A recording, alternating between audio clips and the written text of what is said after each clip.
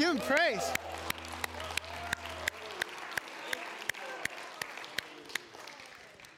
Good morning, good morning, good morning. We're so glad you're with us.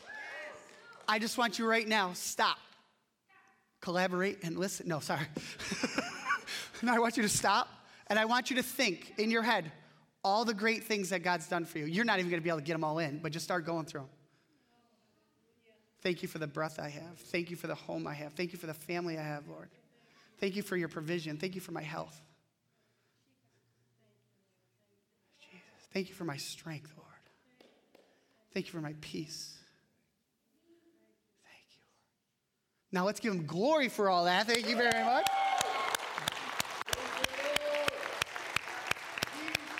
Thank you. So at this, good morning.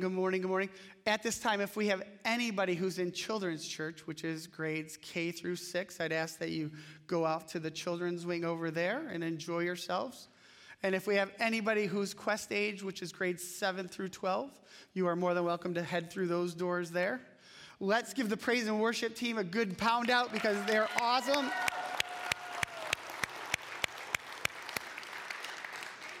And everybody else can take a second to greet each other in whatever fashion you may do that.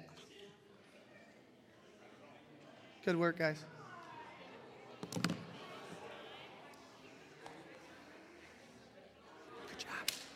Thank you. Work back.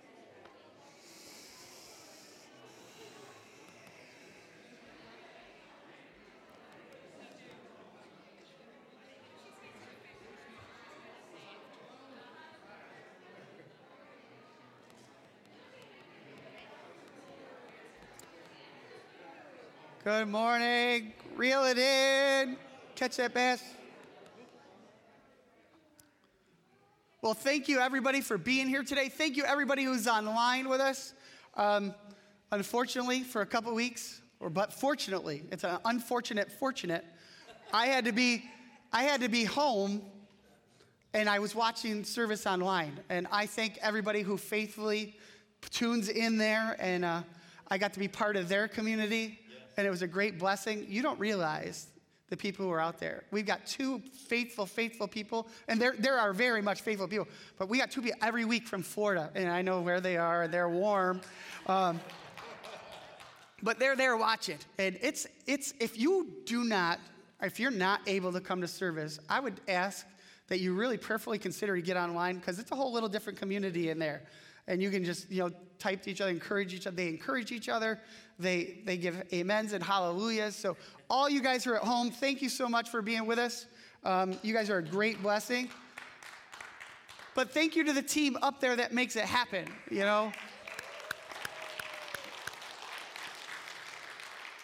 We thought we started online services just for COVID, but it's a whole new ministry. And, it's something we haven't stopped, and we're grateful.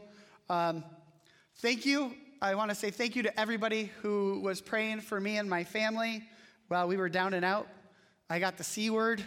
I did everything I could do to prevent the C word. I got vaccinated. I wore a mask. I did everything I could do. I still got it. But the enemy didn't take me out. He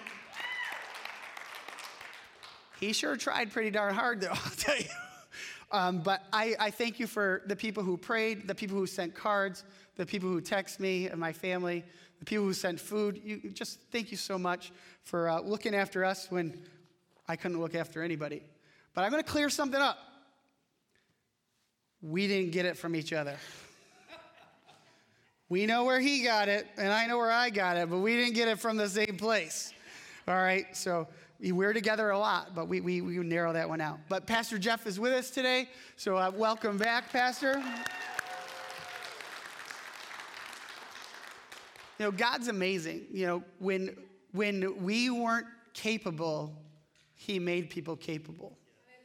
He had people step up and be uncomfortably comfortable and preach messages that spoke to everybody. Amen.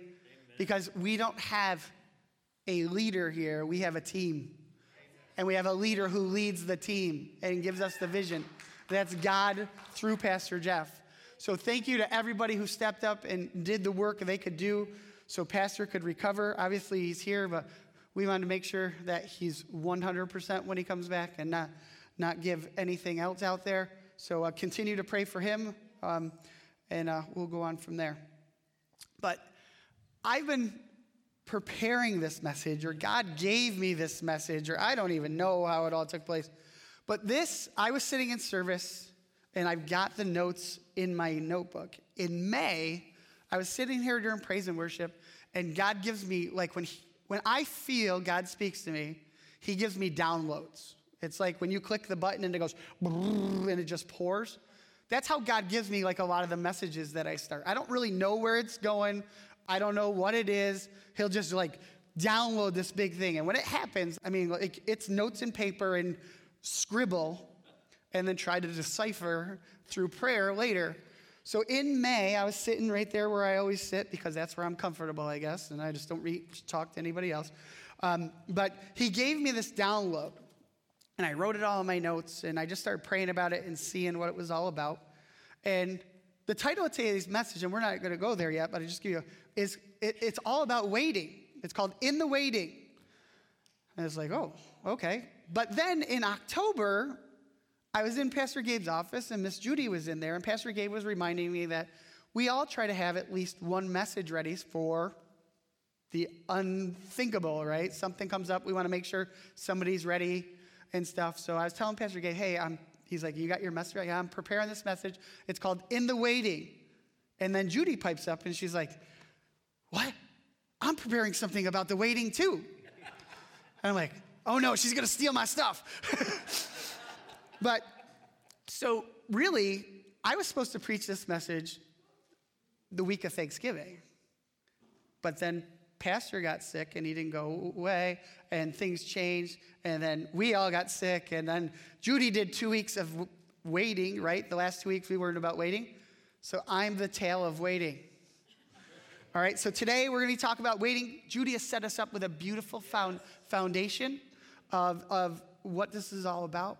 But I'm going to probably just bring not a whole lot of new to you, but definitely some different perspective. All right, I'm just going to ask you to think about waiting in a different way. But before I do, I just want to pray. Dear Lord, we just thank you for being with us today. Lord, it says where two or more are gathered, you are here, Lord. And we believe that your Holy Spirit is amongst this place, Lord. I ask that you each give us ears to hear, Lord. Lord, I ask that I make myself just open to your words, Lord, and that I be your vessel today, Lord. We also ask that as we're here gathered, Lord, that we can just be thinking and praying about the 6 states that were hit by the tornadoes, Lord, and all the people and families that are there. Lord, we ask that you be with those cities and communities, Lord, and we ask that churches rise up, Lord, and that they be the life that comes to those communities, Lord, that they're able to share truth to the people who are there and suffering, Lord, and that lives will be changed because you're there in their midst. So thank you today for being with us, Lord, and we thank you for the word that's going to go forth, and we'll be sure to give you all the praise and the honor and glory in Jesus' name. Amen. So my question is I'm just a question guy, all right? What are things we wait for? And this is an open forum. I don't want hands raised. You can shout out at me. I just might say, I can't hear you, all right? So what are things we wait for? Delivery guy, right? Your son-in-law is a delivery guy. He's busy right now. All right, he's delivering lots of packages. He's be a Santa's elf. All right. Hey, what else do we wait for? We wait in line, right? We wait in line all the gosh darn time. John, you can throw those pictures up. All right, we wait for everything. We wait for doctor's offices. We wait for this. We wait in traffic. We wait at Chick-fil-A because you don't get into Chick-fil-A and go right through the line. There's no way, right? All you mothers wait 9 months for a little bundle of joy, right? A little bundle of joy, right? And then if there's any veterans in here, there's a motto. In the military, we hurry up and we wait, okay? So me being the military guy, I had to bring that back in here. All right, we do a lot of waiting, okay? But my question is what are you waiting for and how are you doing it? Okay? The Bible has several promises, and we can quote most of them. You know, if we look at Exodus 20, all right, it says, honor your father and your mother so that you may live long in the land the Lord your God is giving you. We say this all the time, right? We tell it to people, you know what, kids, honor your mother, you'll live a long life, And you will, because it's one of God's promises. And we stand on it, right? And then we can look at scriptures like Romans 10:9 that says, if we openly say Jesus is Lord and believe in our heart that God raised him from the death, we will be saved. And we share this all the time because it's the truth, right? If we confess with our mouth and believe in our heart that Jesus died on the cross, we'll be saved. And we share that with people. But you know there's a lot of scriptures in the Bible we don't share with people because we don't want to know. We don't want to face them. We like all the good stuff. But there's also promises in the Bible that there's other stuff out there. If we look at John 16:33, it says, for in this unbelieving world, you will experience troubles and sorrows. Is anyone pulling this one out of their promise box? Right? She's shaking her head back there. No, I don't want nothing to do with this one. It's real. It's just as true as the other promises we just said. Just as true. But we don't often acknowledge it. Right?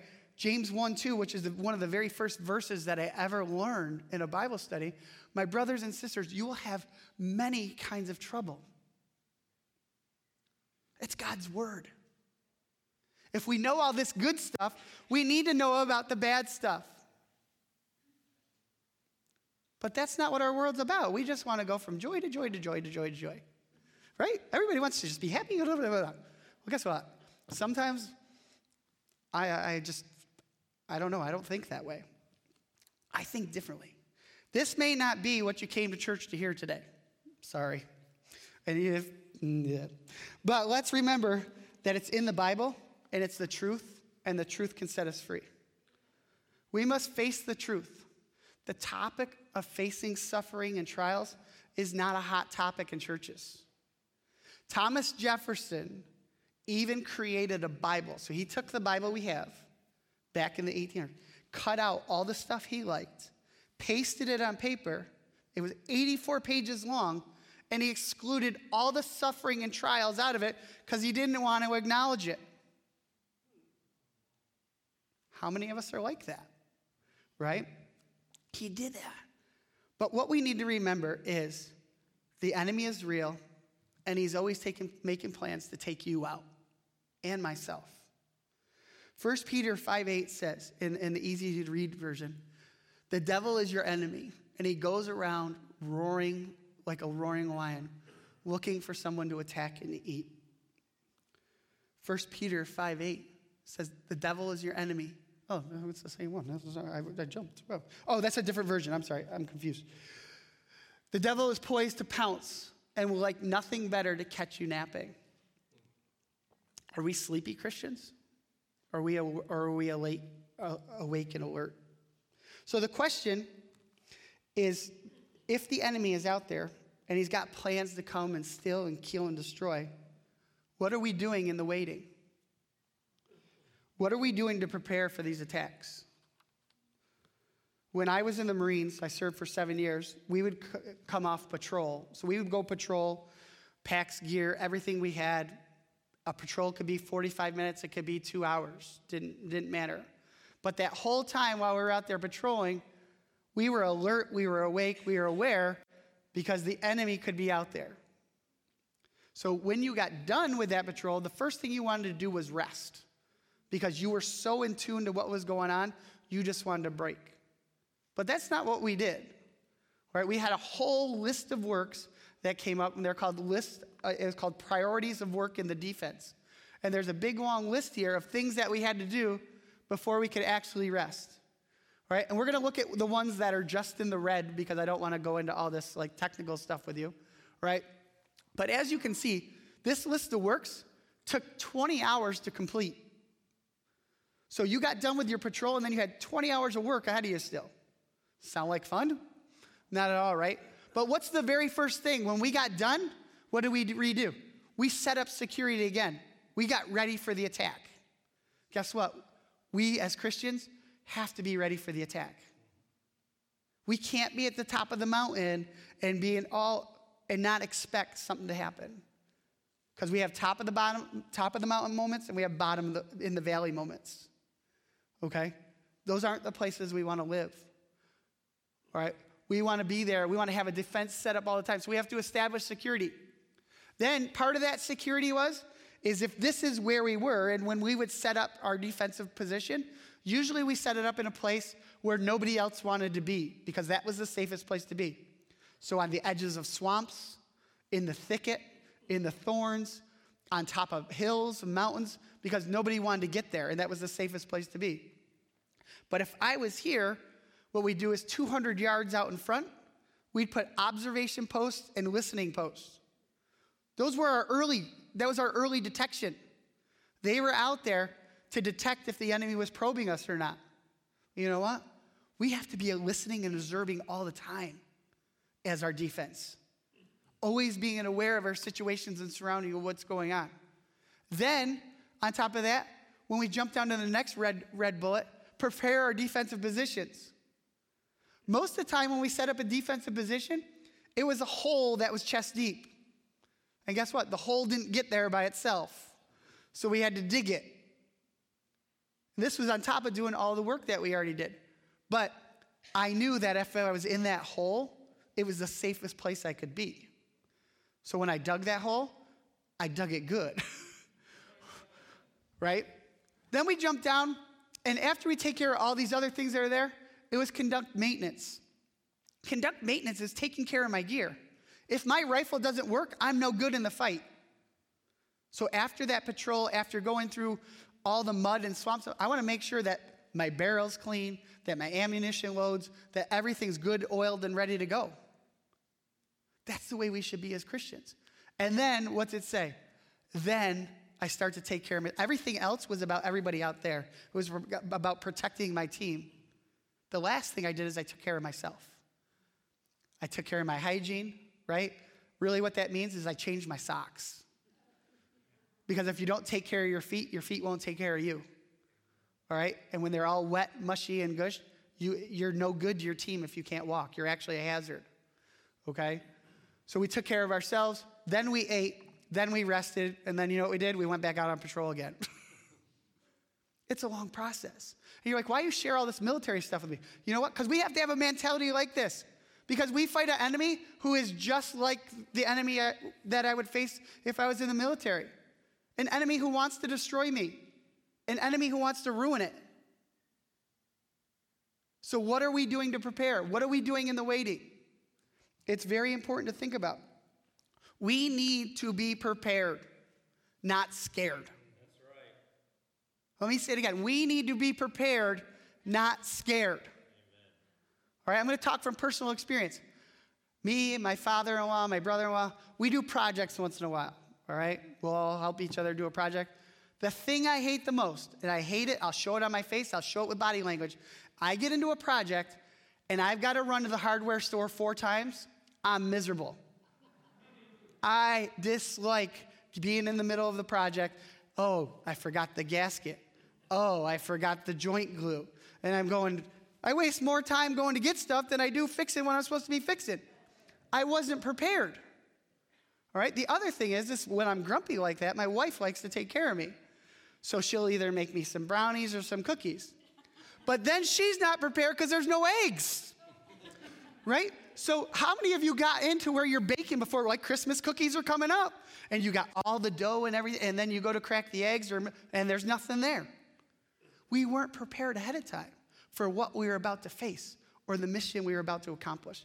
So we need to be prepared. We have the intelligence. The battle is going to come our way. It would be in our best interest to prepare for the fight before it comes. Being unprepared it's just an awful feeling. The key to being prepared, though, is being blessed by what's already been shared here at RLC. Pastor gave us the anchors of hope. Thank you. One person's excited about it. Right? He gave us the anchors of hope. And the first thing in being prepared is acknowledging and knowing that God's there. Even when he feels like he's not there, he's there. We stand on that good life anchor and that foundation. You know, we had the opportunity, Mark Kolbrenner shared with us about the armor of God and how we can be prepared before the fight even comes, right? Judy shared with us messages on waiting and how to wait. Today, I'm going to give you the ammunition. right? Because we want to have an offensive way to do it. So what I'm going to share to you is I'm going to give you some scriptures that can help you bring the fight and persevere through it. The first and foremost thing is we need to bring God and the name of Jesus to everything we do. Amen. Yes. Now think about it. How often do we bring God and Jesus to everything we do? I don't. I'm going to be quite frank with you. There's lots of things I try to do myself. Usually that's when I'm not prepared. But if we bring God and the name of Jesus to everything we do, that's the first step in preparation. That's that early defense. That's setting up that security that we talked about in the very first bullet of priorities of work in the defense. Bringing God to the fight. We're not fighting alone. We already bring in somebody who holds the trophy, who's got the belt, who's already won the battle, and he's already with us if we choose to have him there. But how many times do we leave him out? Romans 8:31 says, if God is for us, who can be successful against us? It's right there. We've got the truth. The truth can set us free. If he's with us, we win. Let me say that. We win. I don't like to lose. It's the key. We've got to have him with us. We must have confidence that God's presence is with us. How do we have that confidence? How are we reminded? Through Hebrews 13:5. We must build these scriptures into our hearts. It says, don't be obsessed with getting more material things. Be relaxed with what you have. Since God assured us, I will never let you down. Never walk off and leave you. You can boldly quote, God is there, ready to help. I am fearless no matter what, who or what can get me. Bringing God to the fight is the very first part of it. It's our security. The word tells us God will never leave us or forsake us. That's God's part. But what are we doing in the middle of the storm? Think about it. There's some people out here right now, they're not waiting for the storm. They're in the middle of it. And you know what? The waves are crashing. The water's deep. And the current's heavy. But if we remember, at that same time, Jesus reached down and he grabbed Peter and he pulled him out. And you know what? You need to believe that wherever you're at right now, God can do that same thing for you. He can reach down wherever you are and pull you out if we call upon his name. And we need to remember that. He is never going to leave us. He's never going to walk off. We're not on our own. He's in the fight with us. He's the strength behind us.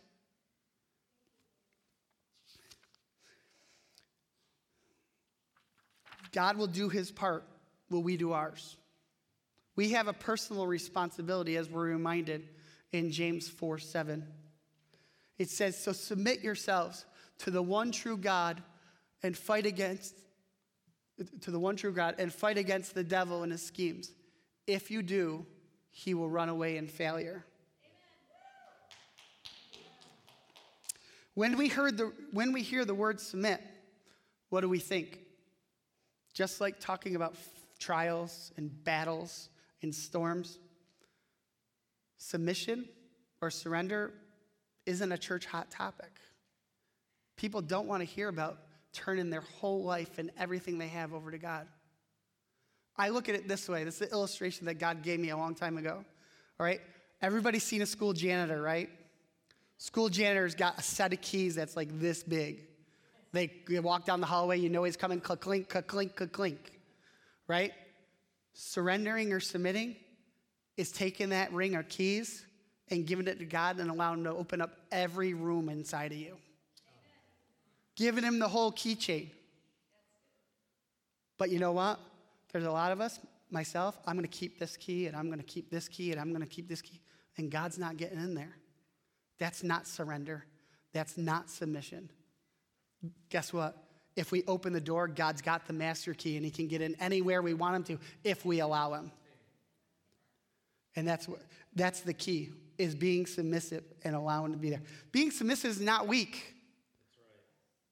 Being submissive is being obedient. Being submissive is following the plan that God's got for you. When you're following the plan that God's got for you, that's going to steer you down what he's got. And it's not saying it's not going to be hard. I'm not saying it's going to be easy. But you know what? If God's plan is hard, I'd rather be on that plan than my own, because I've been there before. And it didn't lead to anywhere. When we look at these words of submission, I've got a list of synonyms here. And often we change words and what they mean because we look at things. We look at this word submit, all right? Acknowledge, agree, defer, abide, humor. God's not asking us to humor him. God's not telling us to fold. He's not telling us to cave. That's not in his demeanor, all right? What God's asking us to do, or what we do, or as a person, some of us, including myself, we acknowledge God and then we just move on. Or we defer to God when everything else has ran out. Or we appease God just to get what we want. We don't work for a God who's a genie in a bottle. When we really look at what submit means, it means to stop trying or fight or resist something. To agree or to do or accept something that we've been resisting or opposing. Now, have I turned over every key of my life to God? No, but each day I'm trying to give over more. And that's the goal. Each day becoming more Christ-like. All right? And then we look at surrender, to give up completely or to agree, forego especially favor. We've really, really, really got to think about where we are. If we acknowledge God and we submit to him, there's a promise that comes along with this. All right? The promise is the enemy will flee. Everybody here said they don't like the trial and like the fight. But if we've got the answer to the fight, then why aren't we doing it? Now, I'm not saying it's an easy road, but each day we should be taking one step down it. Becoming more Christ-like each day. Because when we submit, the enemy will flee. That's the key. Right? So in preparation for the battle or the storm or the trial, we must know two things. We must know and remember that God is with us. That's the foundational anchor. Know that God is with you. Know that God is with you. Then we must submit to his ways, and the benefit is the enemy will flee. The time to study for the test is not in the middle of the test. That's right. It's called cheating. If we don't prepare, we get in these test trials and storms, and then we're just trying to fight our way out because we don't have anything to stand on. All right? What we need is ammunition. In the waiting, right? We've got the intelligence, the battle's going to come. In the waiting before it comes, we need to be storing ammunition. We need to be putting God's treasures, his truths into our hearts. So when it hits us, we're ready and I can throw something right back at it. Okay? So in the waiting, we prepare for battle. We must be practicing, preparing, and studying. Right? I don't know how many people here have ever had the opportunity to take a cruise, right? Carnival Cruise Lines, Royal Caribbean, whatever you may be. All right? I've had the opportunity to go on a couple relaxing cruises, and then I've had a couple times where I went on some military cruises, which were much different. All right? But the first thing you do, the very first night you're on the cruise ship, you have to do a lifeboat drill. So you go to your room, and they say, evacuate, or something along those lines. You go to your room, and you get this life jacket that's absolutely ginormous, and you strap it on, and then everybody musters together, right? And everybody gathers together. It's the silliest, most ridiculous thing at the time. People are there snapping selfies and pictures because they all think it's cute and pretty. What's it for? It's for preparation in case the ship goes down, right? They practiced. They knew what to do. Could you imagine if the whole ship didn't know what was going on when the ship went down? It'd be chaos. They made it a priority to practice. They made it a priority to be prepared. All right? Unfortunately, the other picture is a scene that we see way too much. That's a school lockdown, which has become normal to our students. There's no way this should be normal. There's no way. But in preparation for the enemy who will come in, steal, kill, and destroy, our students have to know what to do. And this is the safest thing to do. And they can do it like this. They're preparing, right? That's what this is all about. They're prepared for the emergency situation if it happens.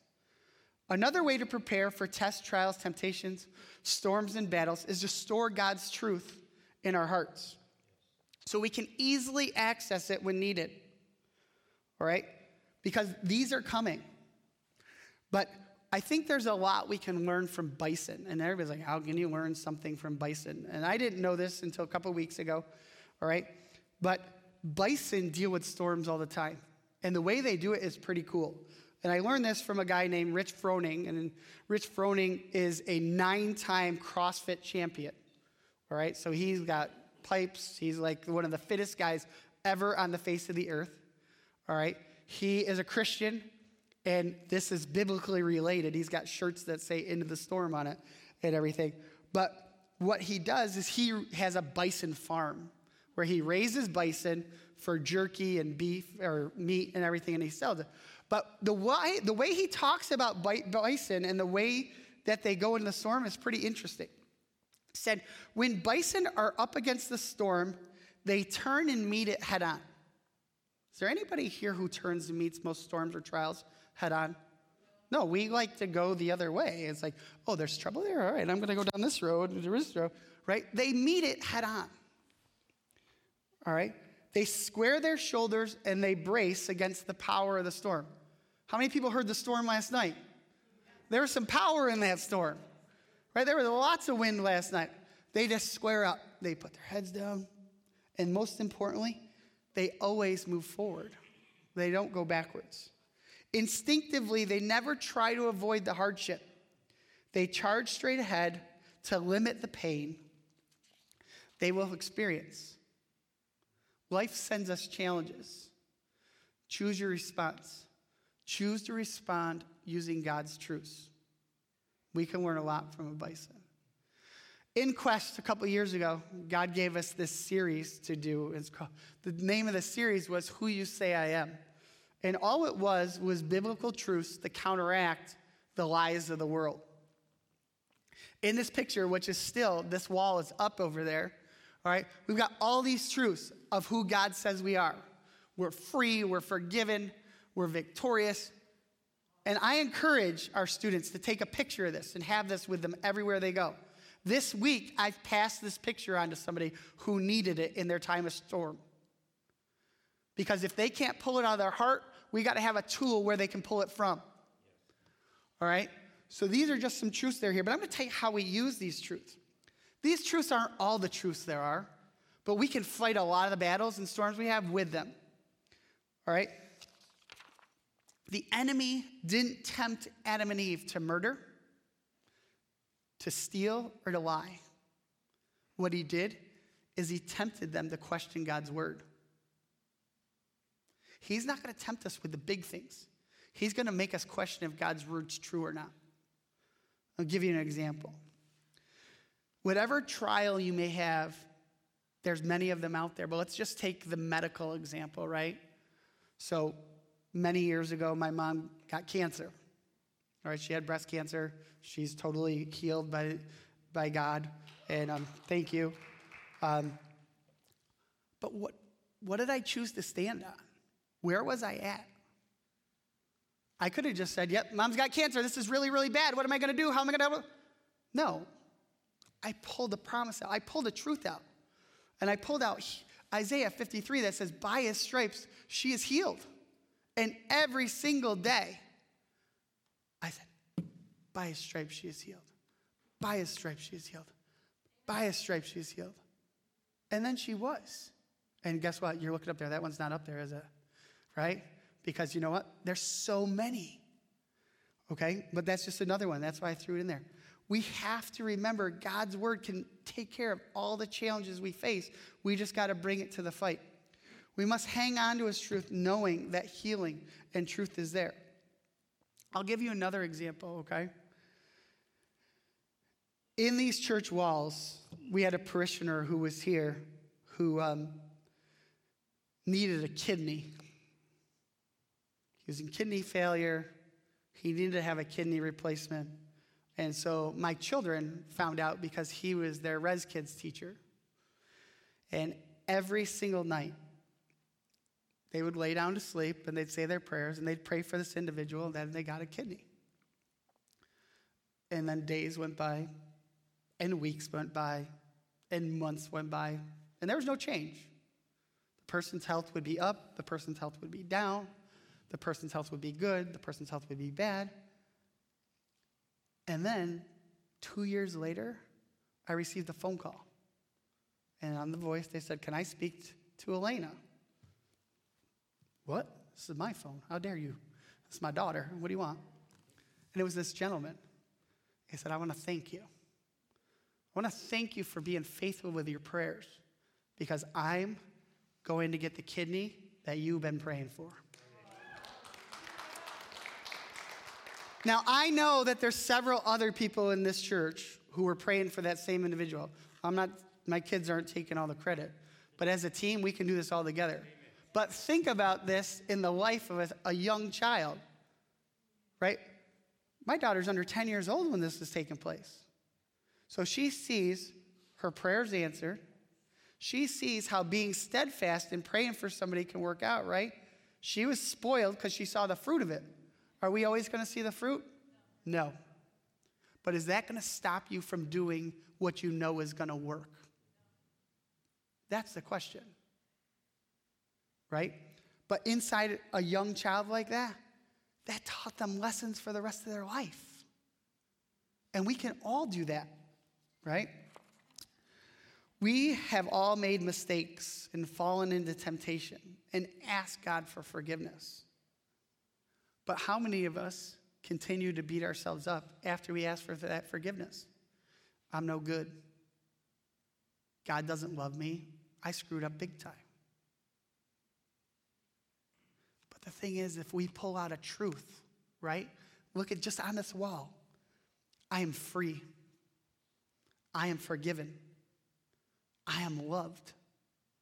I'm a masterpiece. That's not what the enemy's telling us. He's telling you, you're no good. You're useless. God can't use you. When we ask for forgiveness from God, it's as far as the east is from the west. Do we understand how far that is? It's immeasurable. It's gone. Wiped out. Kupoo. The only one who brings it back is us. But we bring it up because we let the enemy get back in. But if we've got these truths stored up in our hearts, we have something to combat him with. And when he starts to get traction, we can wipe the traction right out if we pull out a truth. Having the word stored up in our heart for times of struggle and times of pain and times of trial is a key. Amen. We've got to study before the battle comes. Now, I'm going to give you an example in my life, and this story is going to take a little bit of time here to figure it all out. But this February, God amazed me, and I had the opportunity. I'm a physical education teacher. I love what I do. God's given me a good occupation, but he's given me a more important calling. I love what he's provided me with. And I've had a job for 14 years. I was secure there, made good money, did a whole little work to get a whole lot. Had it really easy, honestly. But me being me and God knowing who I am, he had more for me. And over those 14 years, I had only applied at 2 other places where I felt God had directed me to apply. And this job came up. It was a high school job, so I only had to work with high school students. It also had something that I'm passionate about in it, where I enjoy teaching lifeguarding, first aid, and CPR, and I would be in charge of all that. So God said, you know what? I felt in my spirit that I needed to apply. And I did, and in February, I had to do an interview. But because of COVID and everything, I had to do a Zoom interview. So preparing for the interview and stuff. I couldn't do it at my house because my house is a little noisy with all the kids and everything. So I decided to do it in my office here at church. So I'm here at the office, and I'm in a shirt and tie and jacket and sneakers because nobody can see my feet because it's Zoom. And Mickey sees me, and she encourages me while she's in the office and says, you know what, you're going to do good, you do great. And it lifted me up. And as I was walking around the church before the interview, I walked into Quest and was just like going through notes and rehearsing answers in my head and stuff. And the enemy just punched me in the face. He said, this job's not yours. You're not qualified. You don't know the answers. You've been riding easy road. This is real PE over here. You've been doing fake PE. Seriously, this is what I felt. He'll find any way to get at you, to make you feel inadequate. He will. And I just, from being at this high point of Mickey's encouragement to now, like we talk about mountain and valleys, I was like, oh my goodness, what am I going to do? And I turned, and you know what was in front of me? This wall. And I looked, and it said, you are complete. You are capable. You have everything you need. You are chosen. Think about what that did. That got my spirits way up here. And I went into that interview, and I'm going to tell you what, I crushed it. God let me crush it. All right? I'm going to tell you how he let me crush it, okay? You're like, how do you know you crushed it? Because you know what? He gave me favor. He gave me favor. There's 8 people there. I'd never met any of them. However, one of them, the husband, happened to be a close friend with my wife. That's favor. All right? I got ready to answer my first question from my colleague who I work with now. Like you're going to find out in the story, I end up getting the job. However, right, the lady I work with now, she said, I got this question for you about PE standards and all this stuff. And she goes, I'm not going to ask it. She goes, I've got a deaf dad and a deaf mom, and my daughter's hard of hearing. Show me what you know about sign language. How would you incorporate sign language into your classes? She goes, can you sign the alphabet? And I said, do you want me to sign with 1 hand or 2 hands? Let's go. A, B, C, D. Right there, because you know what? God gave me favor because I trusted him. And you know what? He can do the same thing for you too. So I went through this interview and it went well, right? However, like 3 weeks later, I still hadn't heard anything. So you go from this mountaintop to where are we, right? And you're going to see that this ship takes a long time to sail. This whole process went from February to May. So in this thing, I did a Zoom interview. I had to do another Zoom interview. I actually had to go in and teach a lesson to a bunch of students I had never met before, which is really, really awkward, all right? And then I had to do an interview with the superintendent. So I did the interview with the superintendent, and this is May now. And he said, we're really, really like you. We really want you to come on the team here. And this is what you'll make, and this is your benefits. However, at the beginning, God told us what I need to make and what my benefits would be. So he came to the table, and he said, this is it. He's offering me the job that I want, but he's not giving me everything that God told me I'm going to have. Have you ever had what you wanted right in your hands and had to say no to it? It's awful. It's terrible. But God is going to give you what he tells you he's going to give you if you trust him. So I had to tell them no. The job I wanted, the job I believed God was going to give me, I had to say no to. And they're like, okay. And he said, let me go see what I can do. So 2 weeks later he comes back with another number. And I said, sorry, but I can't do it. I know what I'm supposed to get. I know my value. Here. Now let's remember, I had a job that was very secure where I was at. I had no reasons to leave. It was really easy. I got paid really, really well. Okay? But I go to this job where God set me up to do what I wanted. Listen, this is for somebody in here. Just because we think of this world of where we go up and up and up, all right?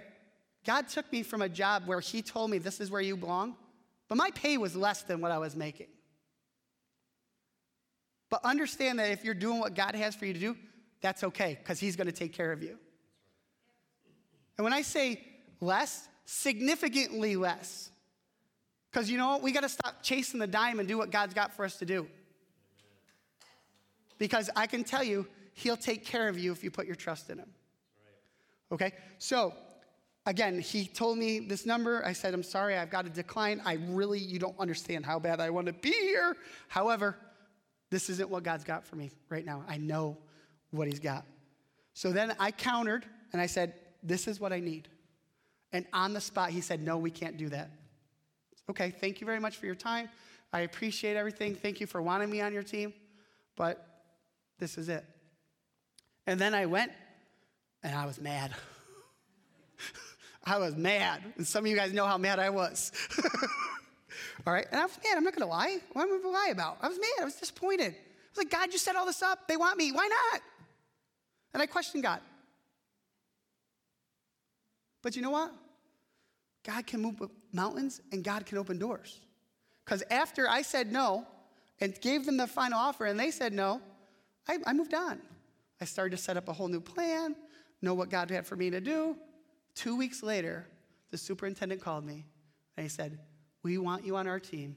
We're going to give you this, and we're going to give you this, and this is exactly what you asked for.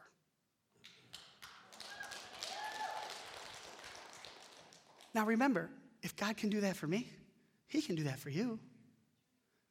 There's no better place to be than exactly where God has for you to be. If you remember, the last message that I taught in here was called Not My Will, But Your Will. Well, I had to live it out, and you know what? It was no fun. But I've been where I'm at for 14 weeks, and I couldn't be happier. And it's not about money. It's about, my wife will tell you, I'm a different person. Because I'm not caught up in what I was caught up in before. God brought me from glory to glory. And you know what? That's not always in the money. That's in doing what he has for you to do. Okay, so there's a lot that's there in that. And I don't tell you this story to pat myself on the back. I tell you this story for encouragement for you. Because if he can do it for me, he can do it for you. We serve a God who moves mountains and opens doors. What do you need done? What do you bring into the table? Because he's there. We already learned that. He's there and he wants to fight with us. Not fight with us, fight for us. Let me get that right. All right. So I share this story because I want you to know that God is a man of his word, and that he's faithful. And that we're in the waiting, or we're in that holding process. He's working.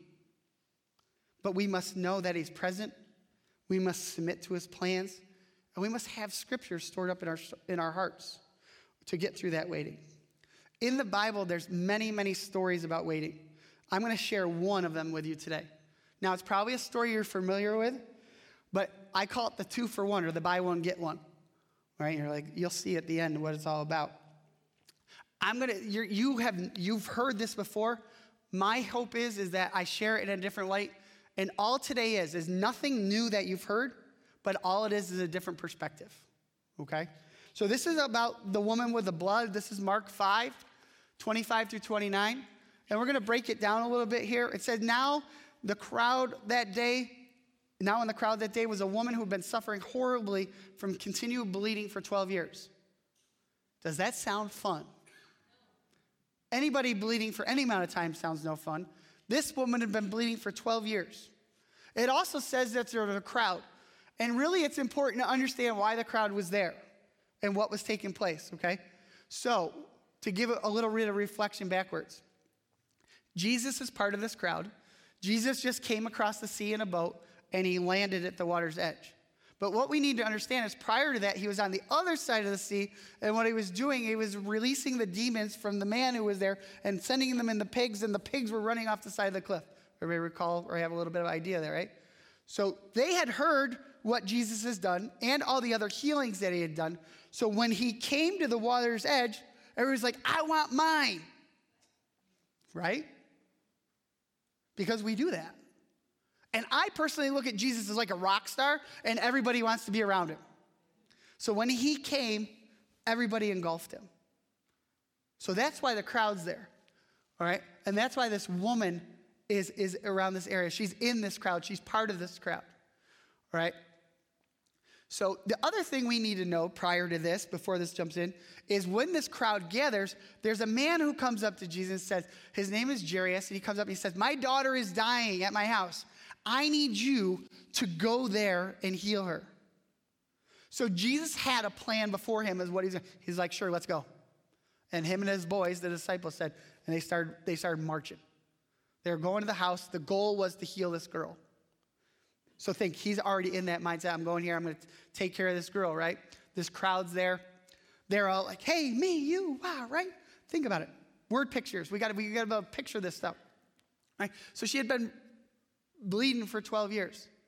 She had endured a great deal under the care of various doctors. So she's like us.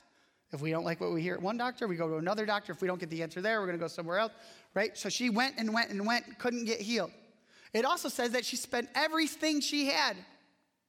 So how important was her healing to her? Very. She gave everything she had. Think about how desperate she is.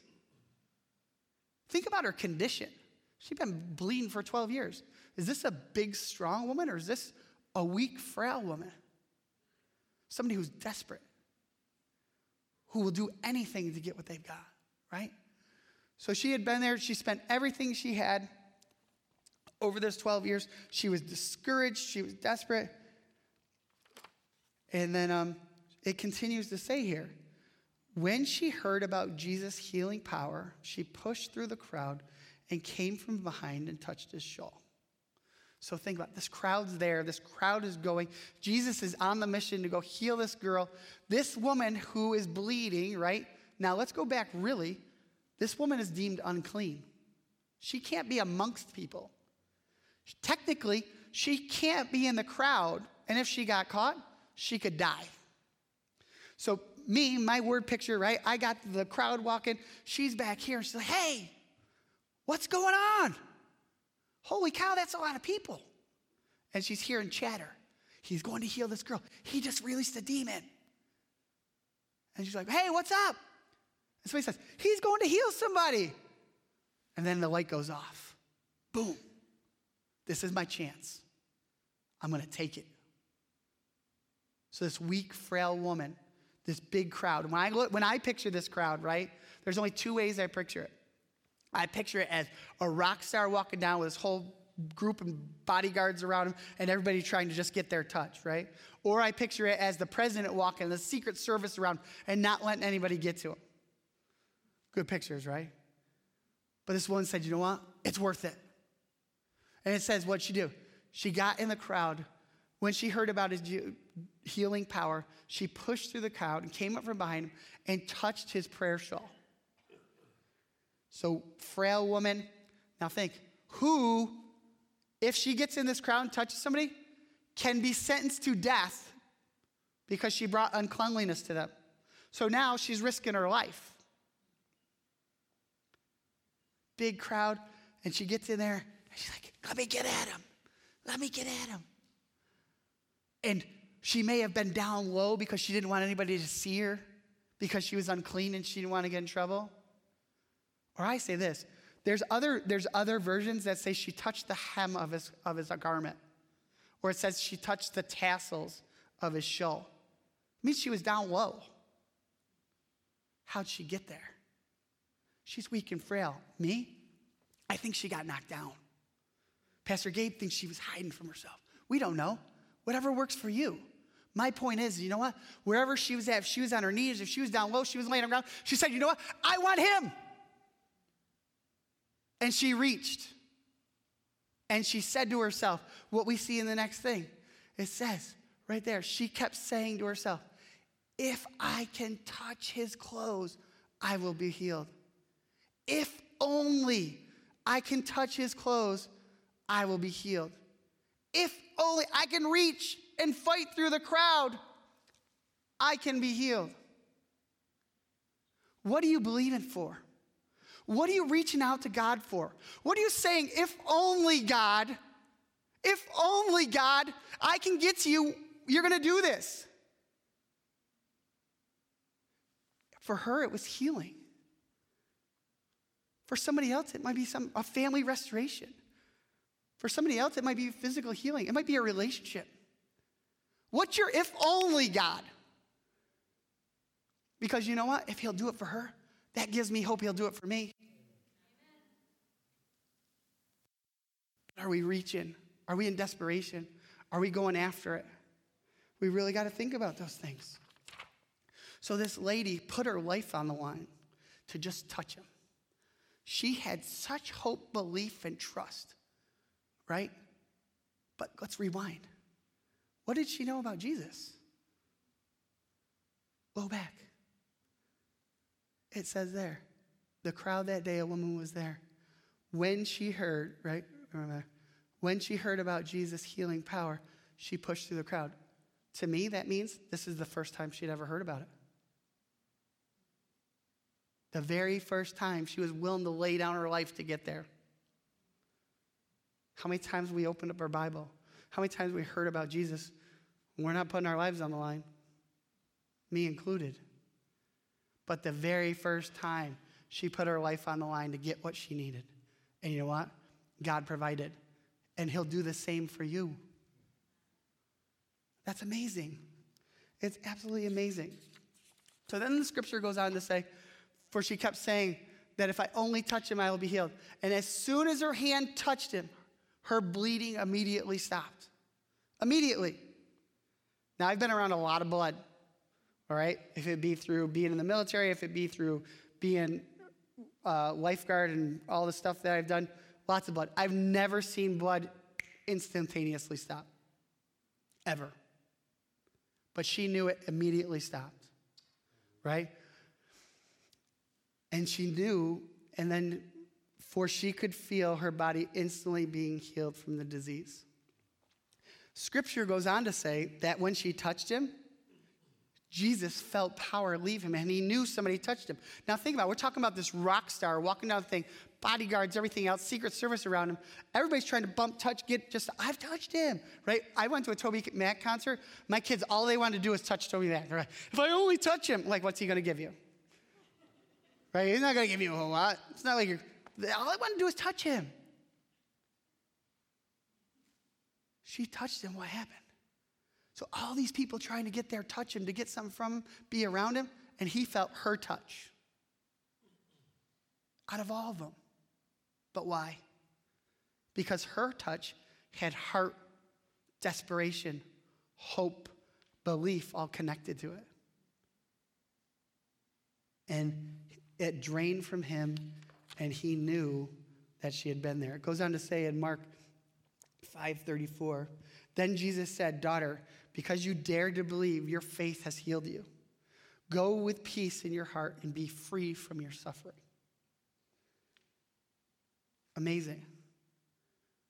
Absolutely amazing that somebody can hear about Jesus' power. How much time do you even think went by? From the time that she first saw the crowd and heard what to do, to the time that she said, I'm going for it. I'm not imagining this is like days. I'm not imagining this is hours. I'm like, this is minutes.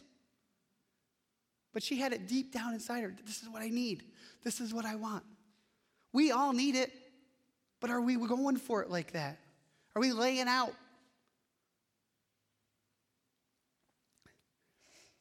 She had fought this battle for 12 hard years. And now she had received the healing. But this is where we get the buy one, get one. Jesus didn't stop there.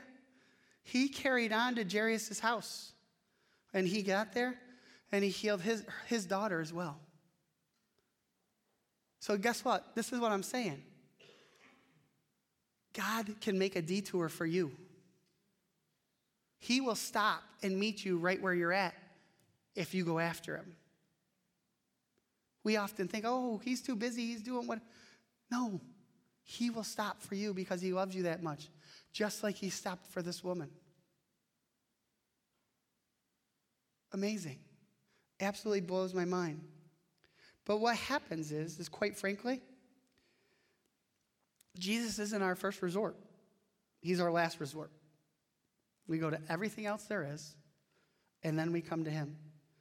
We need to make him our first resort and not our last. Go to him with everything. So as we close today, we need to remember some of our takeaways that we've got. We must remember and know that God is always with us till the end of the age. He'll never leave us or forsake us. We must submit to his ways. And remember that with that submission, there's a benefit. The enemy will flee. We must store his truths in our hearts and use them as ammunition to fight the battle when it comes at us. When something hits you in the face, be able to pull something out and be able to fight with it. And during this time, we must trust his timing and know that it's always perfect. I didn't want an interview process to take a bunch of months. This woman didn't want to be sick for 12 years. But God gave us right what we needed, right when we needed it, because his timing is perfect. So if you're here today, or you're at home, and what I'd like you to do, and before we do the salvation prayer, I'd just like everybody to close their eyes and just think. If you're here today, and I want to address the people who are in the middle of the storm. The waves are high, the current's heavy. If that's you today, just raise your hand so that I can pray for you. Thank you, thank you, thank you, thank you. Dear Lord, we just thank you so much, Lord. We thank you, first of all, that you are God, that you are King of kings and Lords of lords, Lord, and that you already have the victory. Lord, I thank you for each individual who's in here who raised their hand, Lord, that they're in the trial, that they're in the storm, Lord, and that they're fighting it. And Lord, that the current is heavy and there is just weight upon their shoulders, Lord. But I ask right now, Lord, that you be with them, that you be the strength that gets them through the day, Lord, that you give them the truths, Lord, that will help them prevail, that when the negative thoughts and circumstances come into their life, Lord, that they can replace them with your truths and promises, Lord. And Lord, that they be patient and trust your timing so that they will see the victory inside of the trial, Lord. And Lord, I thank you for the testimonies that are going to come from each one of these battles, Lord. And I thank you for the maturity that's going to come from them as well. And we'll be sure to give you all the praise and glory and honor. Amen. Now, if there's anybody else there who doesn't have that Savior to fight alongside them because they've never accepted Christ in their hearts, there's nothing like going into a battle alone. But we don't have to do that. We've got a Savior who wants to fight right alongside us. And if you're here today and you've never accepted Jesus as Lord and Savior, I just ask that you slip your hand up and I'll pray salvation prayer with you. And I believe everybody in this room has, but we're still going to do it if we could pray together, because for anybody who's at home who is there as well, we'd like to give them that opportunity. So let's pray this together. You can repeat after me. Lord, I realize I'm a sinner. And thank you for sending your son, Jesus, to die on the cross for my sins. I recognize my need for forgiveness. And I surrender my life to you today. I accept Jesus into my heart as Lord and Savior. Please show me your will and help me become the person you want me to be. Thank you for saving me, Lord. In Jesus' name, amen. Thank you.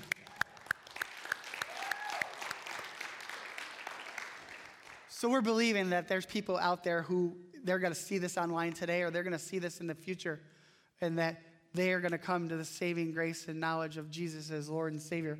If you're at home today and you've got any prayer requests, please go to reslifenewyork.org and put them in the prayer box there. And if you've accepted Jesus as Lord and Savior today, please let us know. You don't need to leave your name if you want to, or a phone number. We can get a hold of you. But we thank you for attending at home. We thank you for attending here. What I'd like to do is just pray for everybody if we just stand up. Before I pray, I just want to make an announcement. As we know, things are changing. Our county is putting a mask mandate in as of tomorrow. So when you come through the doors next Sunday, we're going to ask that everybody wear a mask. Throughout this week, in the middle of the week, you'll receive some notification at home as to what all that protocol is going to look like. But right now, we want to know that everybody who enters the building is at least going to have a mask on, and there'll be more information to come. We want you to be able to make an informed decision, okay? So we're just going to pray. Dear Lord, I just thank you, Lord, for who you are and what you do. Lord, I thank you for each individual who's here and has heard this today, Lord, and we ask that they put these truths to work, Lord, and we ask that you be the strength behind that, Lord, that they give you the glory and victory for what's going to take place in their storms and trials, Lord. We thank you for those who are in the midst, Lord, and we thank you for those who are in the waiting, Lord. And I ask that today's message resonate in those in the waiting, Lord, and that they start to prepare. Because the battle is real, but most importantly, we need to remember that you are the champion and you've already won. And we'll be sure to give you all the praise and honor and glory. So we thank you, Jesus. In Jesus' name, amen. Have a blessed week. Thank you for being here.